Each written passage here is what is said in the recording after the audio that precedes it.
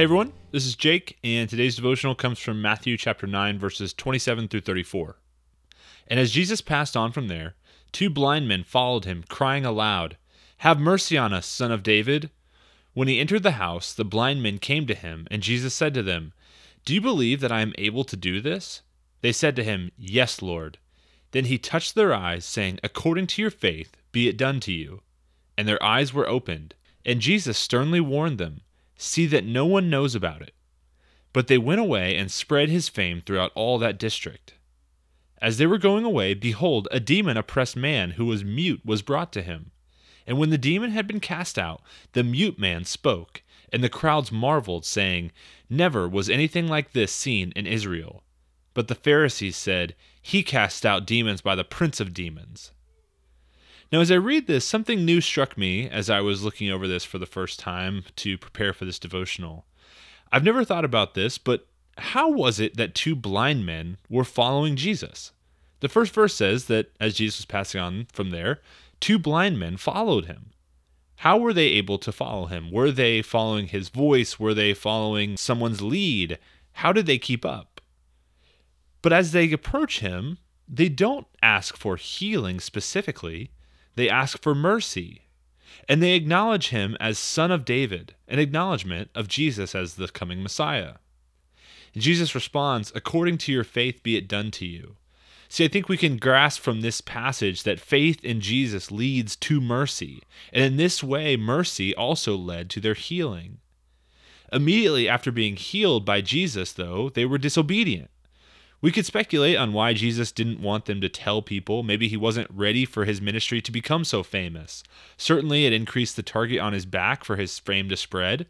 But regardless of Jesus' reason, he clearly told them not to tell anyone about it, and they did.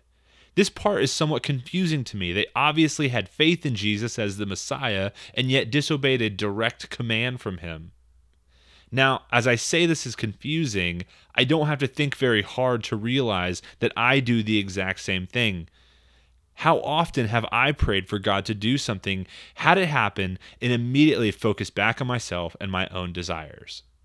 I wonder if you, as you're listening to this devotional, can relate to that. Now, as the passage continues, Jesus is casting out a demon from a mute man. Now, this is really interesting because it was thought that a mute man who was possessed by a demon was essentially hopeless. There's a quote here from a commentary I read that I'll read to you. "A man, mute and demon possessed. In the Jewish understanding of demon possession, this man could not be helped. This was because most rabbis of that day thought that the essential first step in exorcism was to compel or trick the demon into telling you its name. The name was then thought of as a handle by which the demon could then be removed. Essentially, as long as you knew the demon's name or how to address them, they could be cast out. But knowing this, then it would appear that Jesus did the impossible by healing a mute man possessed. That's what caused such a harsh reaction from the crowd and the Pharisees. They had never seen anything like it and didn't think it could truly be done. Now, truly, Jesus can do the impossible. He made a way for our sins to be forgiven on the cross and for us to have relationship with God. We can be transformed into a miraculous new creation through the work of the Holy Spirit. Practices like reading your Bible, meditating, and listening to devotionals like this can shape us into the image of God that we were created to be, a miraculous transformation. And Jesus made the way for that to happen. As we close our devotional today, I want to encourage you with this, that Jesus, one, has done a miracle in your life. If you have put your faith in him and asked forgiveness of your sins, you have been set free from the condemnation of your sin. But he's also, after doing that, given you a command to follow him, to be obedient, to be his disciple. And so how have you responded? Have you responded in the way of the two blind men who immediately disobeyed that command?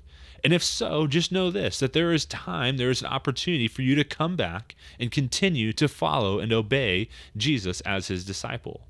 And if you find yourself in a place where you feel like you are being strongly obedient to Jesus, I encourage you to keep the faith, keep the fight, keep going.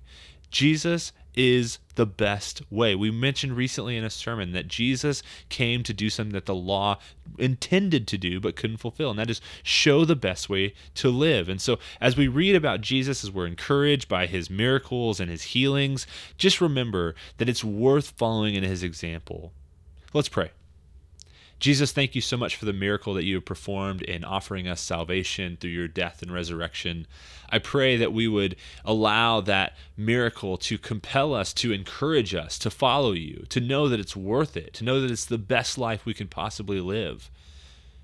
God, I pray that we would be obedient, but not just out of compulsion or the idea that we might better ourselves, but that because we are loved by you, that we are transformed in your presence by your love and mercy, that then we can show that transformed love and mercy and grace to others.